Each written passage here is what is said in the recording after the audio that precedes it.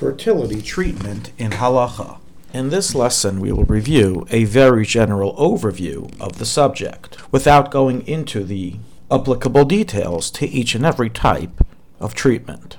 So the three main types of fertility treatments that exist in today's medical world is 1. Medicines to assist with fertility, 2. Surgical procedures, and 3. Assisted conception. The halachic perspective on the above is dependent on the type of treatment being used. Some treatments do not touch upon any halachic issue, such as taking medicine to help with ovulation, or taking other male fertility drugs, and on the contrary would be considered a mitzvah to do so for the sake of fulfilling the mitzvah of purvu, having children. However, other treatments may pose several halachic issues, mainly in the realm of assisted conception. We're going to review some of the potential halachic issues that are relevant to such treatments. First of all, in determining male fertility issues, the procedure touches upon the prohibition of zera levatala. The matter is highly debated amongst the poskim, and although the main approach is to be lenient, there exist several regulations, such as at what stage of marriage do we permit this, how many years have passed prior to not having children, and in what method may it be performed, all of which must be done through the direction of both a Rav and the fertility doctor. Fertility treatment through assisted conception may touch upon any of the following halachic issues, and this refers to treatments such as IUI, IVF, surrogacy and donor eggs, and donor sperm. As stated previously, it of course touches upon the issue of zera levatala in IUI and IVF, the issue of nida, the issue of ashes ish, mamzerus, yichus, is the child Jewish or not Jewish, and also medical risks. Aside from the halachic issues involved, there may also be hashkafic reasons to abstain from fertility treatment or certain types of them, even when there is room to be lenient according to halacha.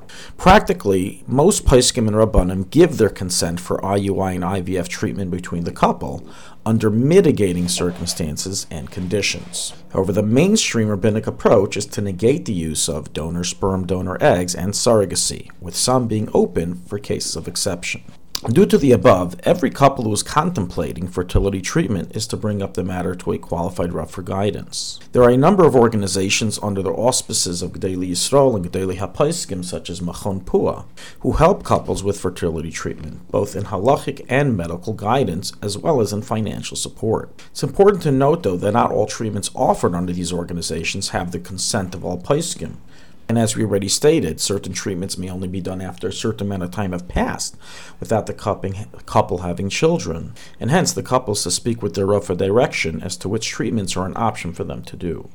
A full detailed list of all the various fertility treatments available and their potential halachic issues can be found in Encyclopedia Refuit Hilchatit of Rav Steinberg in both Volume 2 and Volume 6.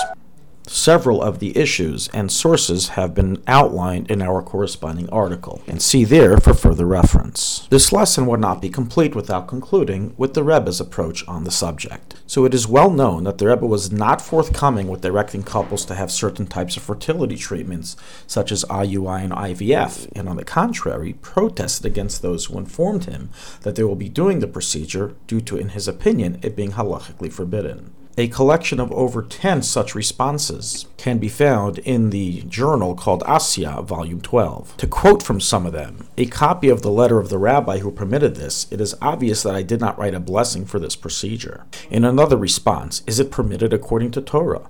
In another response, I believe it is forbidden according to the Shulchan Aruch, and certainly you should not do this at all, as is obvious. In another response, as you write, this is also opposite of Torah, and to spend money to transgress the Shulchan Aruch. Why would anyone do? Another response, as is publicly known, I am not in support of this, referring to IUI and IVF, and whoever wants to do it should ask rabbis and don't ask me again in this matter. In another response, it is publicly known the opinion of many against IVF treatment and similar treatments. Nonetheless, it is claimed that in the year 1992, the Rebbe gave his consent, or at least withheld his protest, for artificial insemination to be performed under certain conditions and under the strict supervision of a Rav.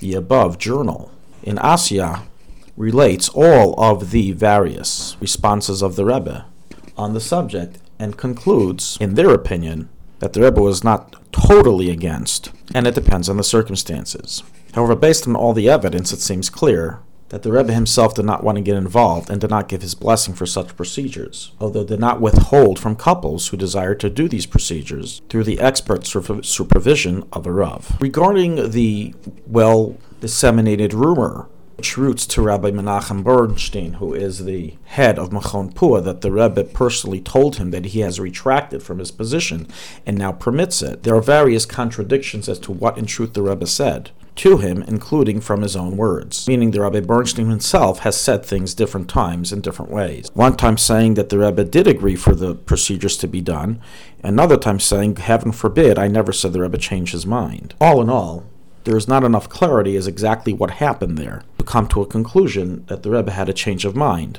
regarding his position. And all we can possibly say is that the Rebbe allowed people to consult with the Rav and have it done under a rabbinical supervision, despite his personal misgivings towards the general process. Thank you for listening to ShulchanAruchHarav.com. Our free services of making Torah knowledge available to the public depends on donors like you. Please help us continue our work through making even a small contribution at ShulchanAruchHarav.com under the Daily Halacha Dedication section or in the subscription page. Also, check out our online courses and many Sefarim available for purchase that will both enhance your Torah knowledge and help support our work.